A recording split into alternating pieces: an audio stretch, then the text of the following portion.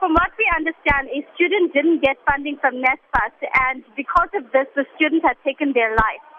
And so the protests are now over that and over the whole fees issue and the fact that many students haven't received word yet or they haven't received funding, and they're concerned that this is the impact that it's having on the students themselves, where a student can actually go to the extent of taking their own life.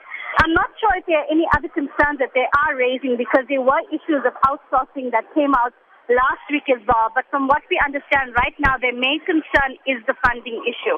Tell us about the situation on campus as we speak, and how is this affecting students who were in lectures? Students were in lectures, and they received word that there was a march that was coming directly, or students were coming directly to the city campus, and that they were protesting. So all lectures stopped immediately. We were asked to leave campus as soon as possible. But as you came out of your lecture rooms into the courtyard, by the time this happened, the students were already here. Tactical police units were here. Security guards were here. And the gates were all closed. So you have students that are now trapped inside the campus compound, and you have students who are protesting outside of the campus gates. They're screaming, they're shouting, they're getting angry with security guards as well, because the security guards are not letting them into the actual campus. I have seen a police van as well that is circling the campus itself, but there's a lot of tension outside, and there's also a little bit of fear from the students that are on campus.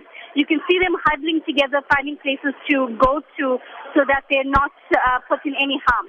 We understand that there have been developments, and these protesting students have now, in fact, made their way onto the campus. Yes, Maya, students were able to bust through the gates, and they came rushing into the campus square itself. They were carrying sticks. Some of them were chanting, and they were singing quite loudly.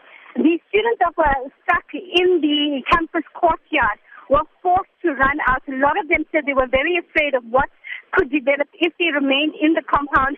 They all rushed towards the back entrance and exited through the back. I'm standing here outside on the street now by West Street, and there are students that are just milling about here because they had nowhere else to go. Some of these students were dropped off in the morning by their parents and were only going to be fetched later this afternoon.